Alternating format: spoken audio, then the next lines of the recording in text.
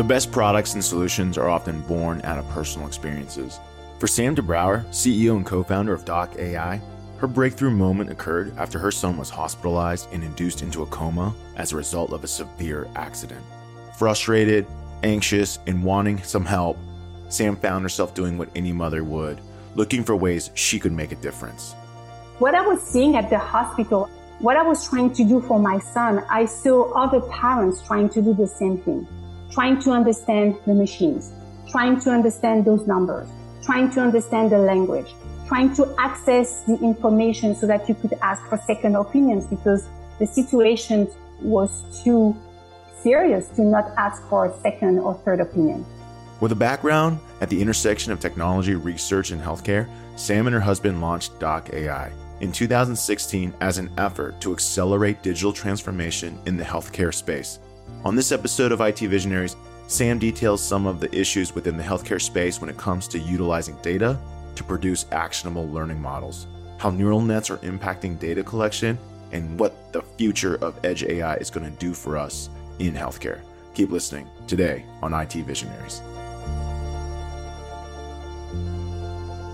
IT Visionaries is created by the team at Mission.org and brought to you by Salesforce Platform, the #1 cloud platform for digital transformation of every experience. Innovate fast, empower every employee, and scale with confidence from anywhere, with a customer at the center of everything you do. Learn more at salesforce.com/platform. Welcome, everyone, to another episode of IT Visionaries. And today we have the co-founder and CEO of Doc AI, Sam DeBrouwer. Sam, welcome to the show. Thank you. Thank you for having me. Hi, Albert. All right. So Doc AI is in the healthcare space. It is something personally I care very much about. Tell me what you are doing to solve or what problems you are solving in the healthcare space with Doc AI. Yeah, no, absolutely. So first, let me share a little bit about myself. So I did spend my career at the intersection of tech, research, and healthcare. And I was introduced to the issues of the healthcare system after a very personal story, after my youngest son, who is now 21 years old and who was 5 years back then, had a severe accident. And so with my husband, we did spend a year at the hospital and he was in a coma for a very long time. It was pretty serious. And so I just found myself with my family in the world of healthcare where, you know, I saw firsthand all the nightmares that you can experience in healthcare. And, you know, the fact that we could not access the information, the data that we wanted to have to better understand how we could potentially help as his parents. And that was my first introduction to healthcare. And that was my first, the first time I really thought, oh, maybe I could help. Maybe I could have an impact because of my background and because of my experience. And so really, what we are doing at Doc AI is trying to solve the problems of making healthcare more data-driven so that the data of today can help you change the data of tomorrow and make better decisions. So we talked about this with some of the other businesses or some of the other leaders that are engineering healthcare-based solutions. And one of the things we often talk about is there's a lot of data, but it somehow is always locked away, and it cannot be used by other applications or services to figure out what's going on. A good example is like your EMR records might only be in one place and no one else can access them without you signing like HIPAA forms. It's usually like transferred via like fax. Yeah. We talked about how fax machines still predominate healthcare offices. Talk to me a little bit about how you are trying to unlock this data. How are you unlocking it? And then of course, what's it being used for? Yeah, no, absolutely. And you know, Albert, when my son had his accident, it was 15 years ago, we could not share files via the internet. We didn't have WeTransfer. We didn't have smartphones to communicate. So you can imagine back then it was worse than just fax. But yeah, what you just described is absolutely true. So this is the thing. There are two things to that story. So first of all, the healthcare industry is extremely siloed and fragmented when it comes to how they capture that data, how they store it. Systems don't talk to each other. Even the way that data has been captured historically has not been captured in a way that you could, reuse it to build models and be more data driven. So that's one. The second thing is the corpus of data we are talking about. So historically, we've been leveraging a lot on the medical records, the EMRs you were referring to, or the claims coming from payers.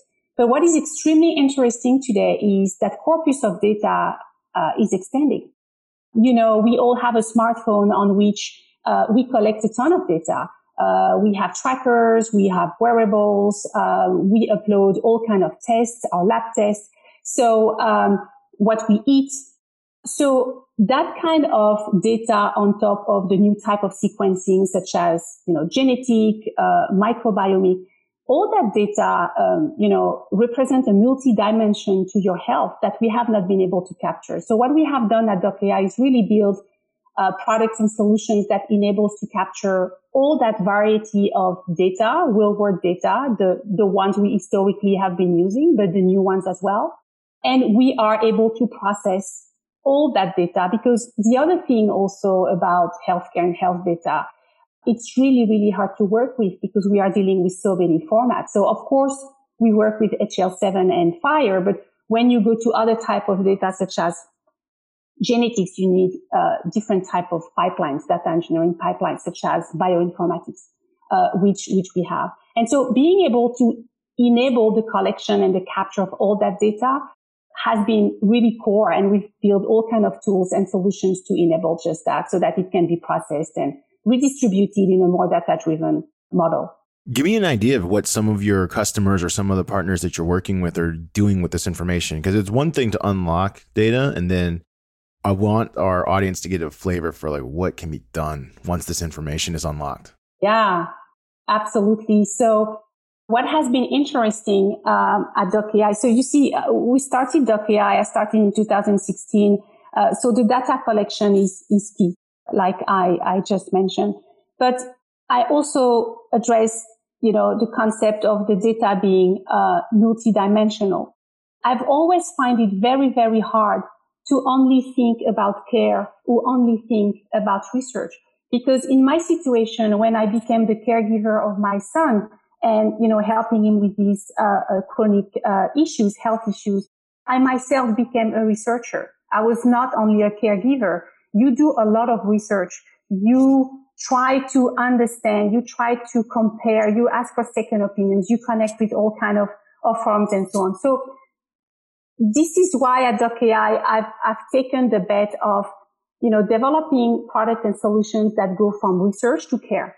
And how we unlock that data. So in research, for example, so we have built all these modules of data collections that you use on your phone to capture, like I said, your medical record, but also your genetic tests, your food, the air you breathe, and so on and so on. And so by capturing all that data, you can also contribute to research in real time from your phone. We've seen with COVID the importance of research when it comes to our health, and the importance of having as many people as possible involved with a lot of variety and a lot of different backgrounds. So the idea of accelerating the way we do research is extremely important to improve care better and faster, but it starts with research. And so what I described, we have this platform, which is an AI driven platform where you can collect all that data and contribute to the models of our future health. And you see all that in real time. We do that in care. We have a solution also for care management, more specifically in mental health and behavioral health. With COVID, we've seen half of Americans reporting that the virus has been harming their mental health. This is a national priority, and so the idea of having data-driven tools of care to accelerate and enable people to access the care that we can't provide because we don't have enough human beings is something we've done as well. So we have this solution where you can go through all kind of therapies. You have tools that help you cope with your issues until you can speak to a clinician. And all that, of course, all that data is collected and give you some kind of insights about how you're doing with your health. So is all of this collected at the, during a health study, or is during a case? I want to get an understanding of where the data is coming from, because it sounds like you're collecting very I don't know how to best describe it, but like the actual at the case level, right? You're collecting my personal information about my outcomes. So we all know in the United States and Europe, everywhere, a lot of places, there's heavy regulations on what information can be transferred, who has to be opted in. Yeah. Give me an idea of like, is it all, it sounds like it's very much you're collecting at the scientific level, like the outcomes, the inputs about my medical conditions or my current status. Is that accurate? Yeah, so we can do that across disease, across conditions. So the platform and the products have been built in a way that we can serve any type of endpoint. So to give you an example, and by the way, you mentioned regulation and privacy. So privacy is core at Doc.ai. We are not only HIPAA compliant. Privacy is by design in everything we do. Everything is consented, opt-in. And so, but you see, we are a B2B, B2B2C company. So we help our customers better serve their customers who are patients and consumers do all these things. And all those mechanisms have been explained are embedded in those products. Just to give you an example, a very specific condition in research we are helping with is epilepsy. So we have this clinical study with Stanford Medical School where we have a few hundred patients who have epilepsy that are helping us and the science team understand if we could build a predictive model about optimal anti-epileptic drug. So the problem we're solving here, when you take the anti-epileptic drugs, there are about between 25 and 27 drugs on the market. And when a patient develops epilepsy, he or she gets given an average between 1 and 3 of those drugs. And there's a lot of trial and error. There is no exact science telling a clinician this is the exact cocktail you have to give for that person. The trials and error are very brutal for the patients because those are very heavy medications. So, and it can take years. That's number one. Number two, those medications are very expensive. So if we could have a predictive models where depending on who you are, the type of seizures you have, your genetic, all kind of things that you collect could help clinicians make a better choice. That would be such a win on patient comfort, you know, just shortcutting all those adverse effects that they are experiencing, getting a better life, being helped faster and better. And of course, would have a huge impact on the value-based concept of health. Just, you know, making sure we give the right medication because the costs are so high. We do those kind of clinical studies for other conditions. So we're doing that for Crohn's and colitis with supplements. It's predictive models for supplements for people who have Crohn's and colitis. But our most recent clinical study is for a rare disease called myasthenia gravis, where it's very hard for people to, and for clinicians to predict the progression or the regression of the symptoms of that disease, for which we have treatments, but the intervention is, we want to avoid the intervention being too late. And so here, the way you can understand and measure the progression and the regression of that disease is in the face and in the voice. And so we have built digital biomarkers for people to collect their voice and videos of their face from their phone, from home, and so on. So those are the kind of things really we can do in research. So what you're saying here is just super impressive. I want to walk through some of these cases, kind of like we were talking about, because inherently there's a challenge with collecting medical data, which is it's typically it's a lot of times it's manually entered, right? So you go to your doctor, for example, like let's use a blood pressure test. A blood pressure test isn't connected to cloud. It's usually recorded, entered into a system. And I'm assuming some of these other systems, that's how a lot of these health outcomes and studies are still done. People go in for their cohort test. They were taking let's say, like you said, an epilepsy drug, or they're taking a drug, they're measuring the outcomes. These things are oftentimes manually recorded into systems. If they're recorded across systems, they're captured in sensors, they have to cross systems.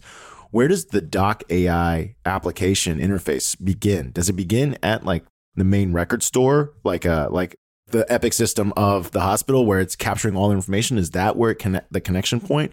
Or is it actually connecting straight into the sensors, where the sensors that are capturing this data are now feeding it into Doc.ai? Yeah, exactly. That's the latter. And by the way, we are B2B2C, and the way we have built our product and solutions makes it possible for anyone who has a smartphone to participate in those new algorithms of our health. And so everything you described happens on people's phones, on people's sensors.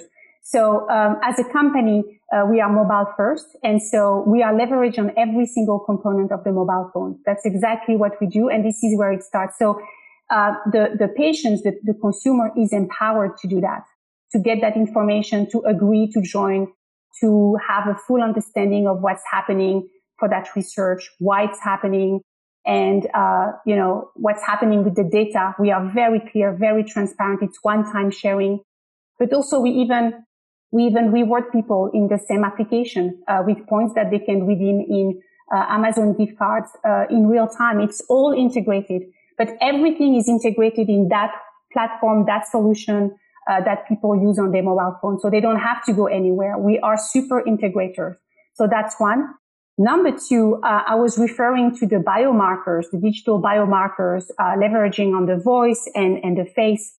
While we can connect with any third-party API, sensors, database, and so on, as long as people give the authorization to do that via their phone, every time we can replace an API with a neural net, which is an AI application, we do that. And so, for example, we have neural nets that can help collect at once your phenotype information, which is your height, weight, your age, and so on, just via a picture. It's a smart selfie. So instead of, collecting 4 or 5 data points, trying to find where it is, you just take that picture and it's in your phone. We have the same technology for medication. You just take a picture of your pill box and it's in your phone. Not only the name, but also the dosage, the frequency. It basically understands what is on the label. It's natural language processing. At the core, Doc.ai, we are an AI company, and this is where the AI takes place. There are different touch points where we use that. But every time we can remove the friction of collecting the data, we do that. My mind is starting to race now and think about all the useful applications of this. I'm wondering, how do you collect the outcomes? So for example, if I am in a cohort that is testing a drug or a therapy, of course I have outcomes. My height and weight might not be the obvious outcome. You mentioned earlier there was one that was voice recognition, so that's easier for me to submit tests for. But there are other things that are more, I guess, you might need the assistance of someone to capture the outcome. Like if I needed to submit a blood test or blood sample. So how does a consumer side opt into the results of like a blood test, or would they upload the results via like a picture or something? Exactly. They can do it via a picture, but they also do it via the lab test facilities API. So simply by giving the consent by the machine getting their login and password, and it's machine to machine. So we connect to third-party APIs as long as the consumer agrees to do that, and everything gets uploaded into the Doc.ai app. And there's a lot of AI going on. There's a lot of NLP, natural language processing, which is really the capability to extract the semantic intelligence from that data. We do the same thing with genetic tests. You can upload the raw data of your 23andMe or Ancestry test. We work with other genetic partners when we need different type of genetic data. For epilepsy, we work with Kairos Genetics, for example, because we needed pharmacogenomics. But it's really from the click of a button. We connect with APIs, with third parties, and this is how the information gets uploaded in the app. So give our audience a picture of how many different integrations are needed to make this happen, because we've all seen like those graphs where they demonstrate how many, for example, sales tools there are, or how many marketing tools there are. How many tools and makers are in the healthcare space? I'm assuming it's a mind-boggling number. I don't even know if you know the answer. That's probably difficult since there's another one every day, it seems like. Yeah, no, honestly, I don't know. But they are, so you see, there are companies that specialize only in that. And by the way, just for the medical record, we connect with Apple Health, for example. Yeah. They've done the heavy lifting. We also connect with Human API, which is a company that only specialized in that part. Where we really excel at Doc.ai is really integrating all those different technologies and sometimes just replacing some of those kind of older technologies with neural nets, leveraging on voice, leveraging on videos, pictures, and so on, because this is how we use our mobile phone. And this is how you need to leverage the data collection. Think of conversation, chatbots, the talking to your phone, taking pictures and videos, and you can really build intelligence in those markers, in those digital biomarkers. So give us an idea of your background, because you have a background, according to your LinkedIn profile, you have a background you've been in health for a little bit now. You built or part of a team at Inui, am I pronouncing that right? Yeah. That set up a 1-minute home-based urine test. Yeah. I got stories about that. But you've also built, it looks like, employment applications with StepStone. Give our audience an idea of your background, what you studied, what you started building, and a little bit about your career. Yeah, no, absolutely. So I have I think an atypical background. So my background was academically in liberal arts, but I've been very lucky in the 90s to apply for my first job in one of the first internet companies in Europe, and it was in Brussels. I was actually it was in Holland, but then the company I was applying for was based in Brussels. I'm French, and I've been traveling a little bit around, and I was, and so I was not really in tech. I was just interested. And then I discovered the internet. I'm really talking about the very early days of the internet. We didn't have email addresses, and that was, all CompuServe stuff. And I was just blown away by the internet. And I thought, this is going to change the world. And I want to be in the middle of it, because my brain was fast tracking about all the potential and how we could democratize a lot of things. This is how I met my husband, who's also my co-founder, for the last almost 30 years. We've been building companies together since we met. He's the scientist in the story. He's the one who has the background in AI. I've been mostly more on operations, but we've done nothing but, look at the beauty of technology and the science and try to solve problems with that. And so, yes, so StepStone, actually the company was called Jobscape, was the second largest employment website in the Benelux. And I started that company simply because I needed to hire engineers for my internet business. And I knew they all had CompuServe addresses. And I thought, wow, this is going to explode. Every time it's just to solve a need that I see, that I have, that my community has, and then it takes off or it doesn't, but that's how it goes. But the healthcare story is very personal. To be honest with you, when this accident happened to my son, it was very hard, for him and for us as a family. Those are life-changing events that change you forever. And I think we were lucky, my husband and I and my oldest son, to find the energy to just first, take care of him. Yeah. And he's doing much better now. But also put the energy, and put our skills in motion. Because what I was seeing at the hospital, Albert, is what I was trying to do for my son. I saw other parents trying to do the same thing, like trying to understand the machines, trying to understand those numbers, trying to understand the language, trying to access the information so that you could ask for second opinions, because the situation was too serious to not ask for a second or third opinion. And I just saw I was not alone, and that's something that everybody is experiencing in healthcare. There's also like that layer of frustration where, because I became interested, the reason why I got my master's in public health was actually because when my dad was dying of cancer, I was in a similar situation where I felt helpless. I'm there at the hospital. I see machines. I see things hooked up to them, but I don't really know what anything is. Yep. Kind of like the way you're describing. The other thing that's frustrating is probably you identified is there's not really someone there to help you answer any questions. Yep. You're in a hospital room by yourself. Most of your day is spent by yourself, Yep. and there's no medical staff, no one presiding over anything. Yep. And so you'll see like a beep or a click, and you're like, "What is that?" Like Oh my God, Albert, yeah.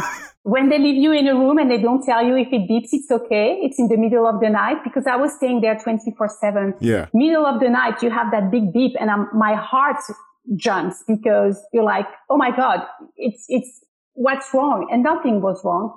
So it's funny you say that, because I ended up, it was a pump machine, and I ended up learning how to operate that pump.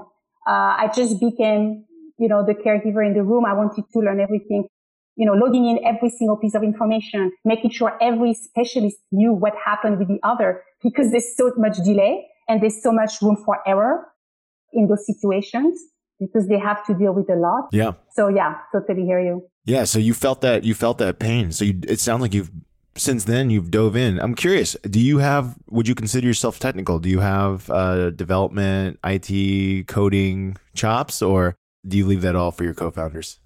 I do. I'm very much entrenched. I work very closely with our CTO is phenomenal, our engineering team and our product. So I go very deep in the product. I look at the code. Awesome. But you don't want me to code. I'm a very bad coder. You see, there are things where I want to augment my strengths and not my weaknesses.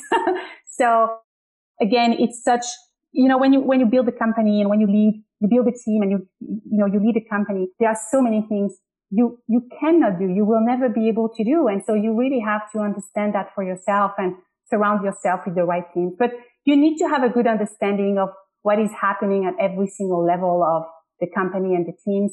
I love to remain really connected with every aspect. It's kind of feeding me to move forward. So talk a little bit about neural nets, because you've been an angel investor in a company that also was in this type of space, neural net for financial services. It got acquired. You mentioned a little bit loosely about some of the unlocking the potential that it can have. For our audience that's not as certain what a neural net is, what is a neural net? And then talk about, you mentioned one application, but I'd love to hear some more use cases and applications you see coming down the road, especially in the health space. Yeah, no, sure, absolutely. So there are different examples, but so just to keep it, very simple, I love to be very simple when I explain the technology. And in AI, we have such a great stack of AI technology at the company. So we have neural nets, but we also have edge AI that I will love to explain, and federated learning, because they are very, very promising for the idea of being able to unlock the value of health data for better insights and help, the health of millions of people. But for the neural nets, yeah, absolutely. So, you have the typical machine learning environment where, it's very constrained. You have rules, and the algorithm has all kind of rules, so that it can perform and become potentially better. For a neural net, it's very interesting because it's an environment where it keeps on learning by itself. You don't really have to give that algorithm some constraints, and then it comes back with results that you potentially improve with more data if it's good, or you just correct if you don't have what you want.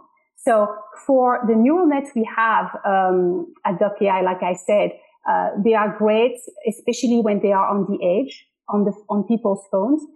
Because this is what people use. And we do that for, like I said, for the phenotype. So it's really fun. You take a picture and it just, predicts your age, your height, all the phenotype information. And based on that, can push you some level of insights coming from the CDC databases. The CDC has so much research and databases just based on your age and your sex. There are certain buckets of risks you are already in. So, and many people don't know that. Mm-hmm. And so just by, enabling that in a few seconds, it's just great.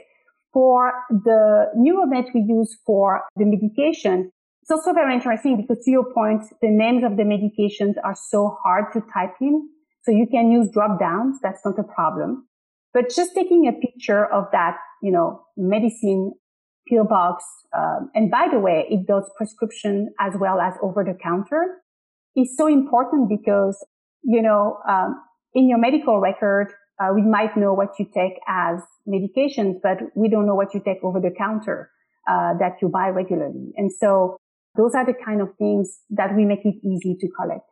In AI, to extend a little bit, there is also the concept of edge AI, which is extremely important because you refer to privacy.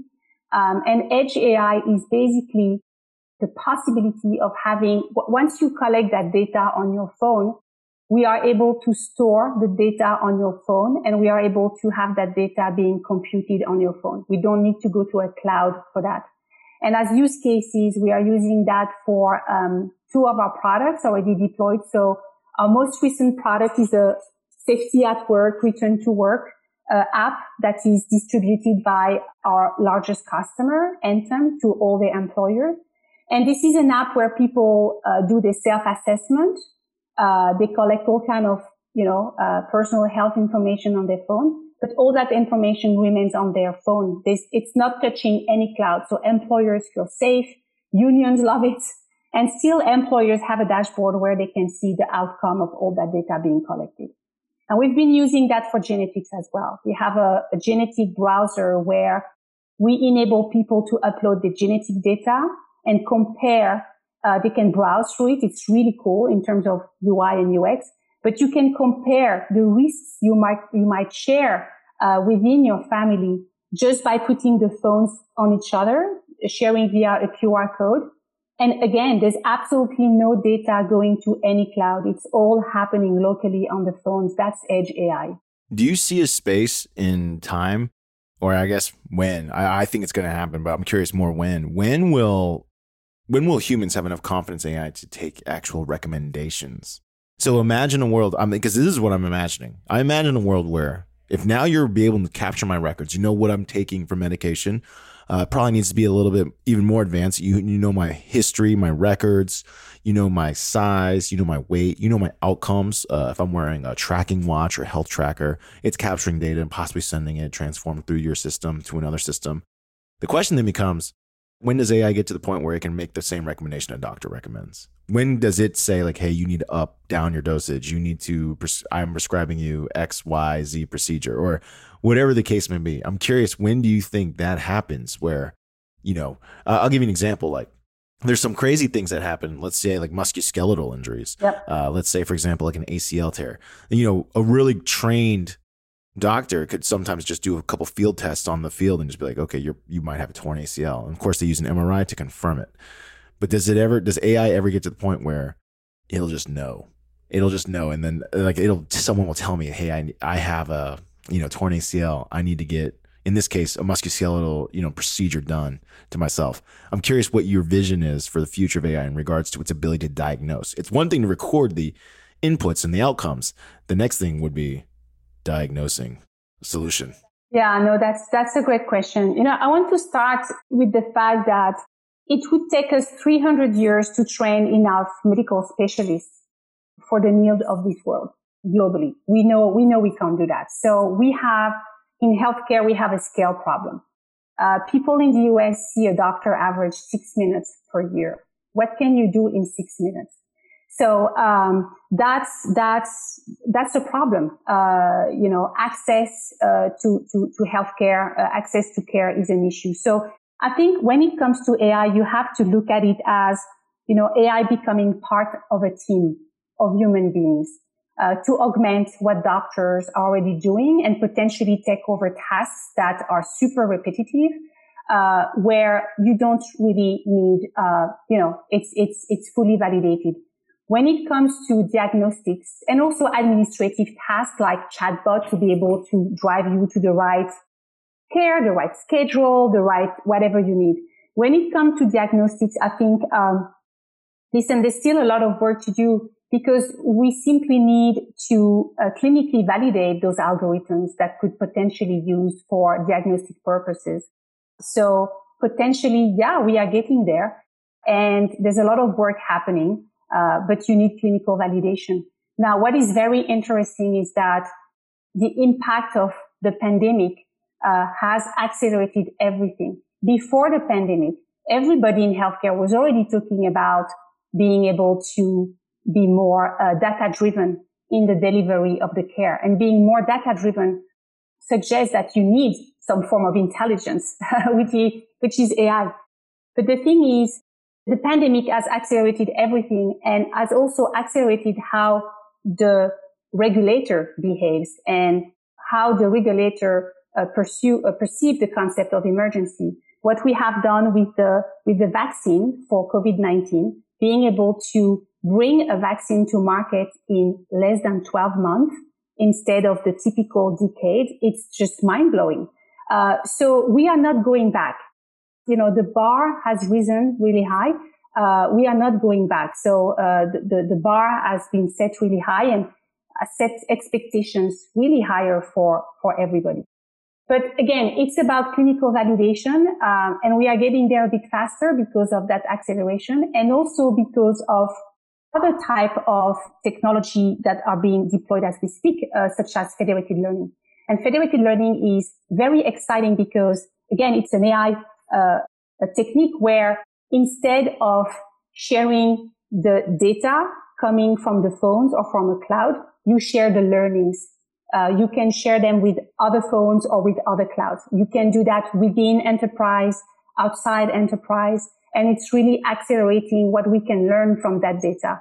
Again, historically, it's been when we refer to healthcare being fragmented and siloed, it's also referring to the lack of data sharing, because that's not how the business models of healthcare have been designed and built. But if you have techniques that enable the sharing of the learning in real time instead of the data, then we are talking.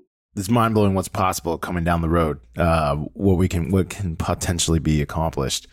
I think your point about it's not whether AI replaces humans, it's the idea that how AI enables humans to be better at what they do is probably, the more likely scenario. But, people get scared. They think of like Skynet.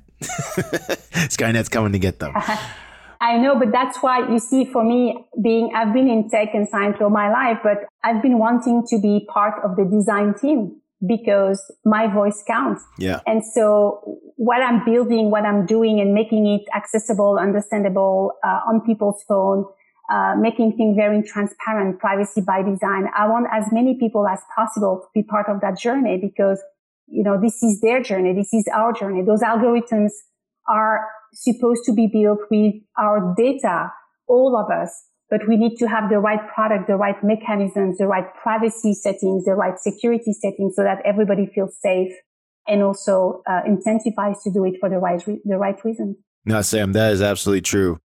I want to thank you, first of all, for sharing all this information about what your vision is and what Doc AI is up to. But right now, it's time for us to enter the lightning round. And the lightning round is when we ask you quick, fast questions to let people get to know you beyond your role as CEO at Doc AI. You ready? I'm ready.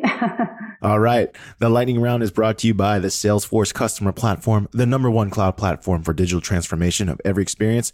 Sam, where are you from? I'm from Paris in France. What is the #1 thing you miss about France? Because you now live in the United States. What's the #1 thing you miss about France? I know. Okay, so I will say the cheese. The cheese? Yeah, I love cheese. I love French cheese. So I miss the cheese, and let me tell you what I miss. It's the possibility to just walk on the street to go and do your daily shopping. Not having to take the car all the time and walk through the streets and enjoy the beauty of the architecture for the last centuries. Just looking and walking in the street, you are exposed to art and beauty. I miss that. When you raising your children, did you teach them how to speak French? Yeah, my kids speak 3 languages. They speak French, they speak English and Dutch because my husband is Belgian Flemish and Flemish is the equivalent to Dutch. So yeah, they speak all these languages. That's amazing. One of the things that is known about Europe is, of course, it's easy to travel between countries. Where will you visit first when travel restrictions are lifted? Probably Paris to see my family. Oh, awesome. How many family members do you still have in Paris? Oh, I have my entire family. My mother is still there, my brothers and sisters, my niece. Yeah, they're all there. We miss each other.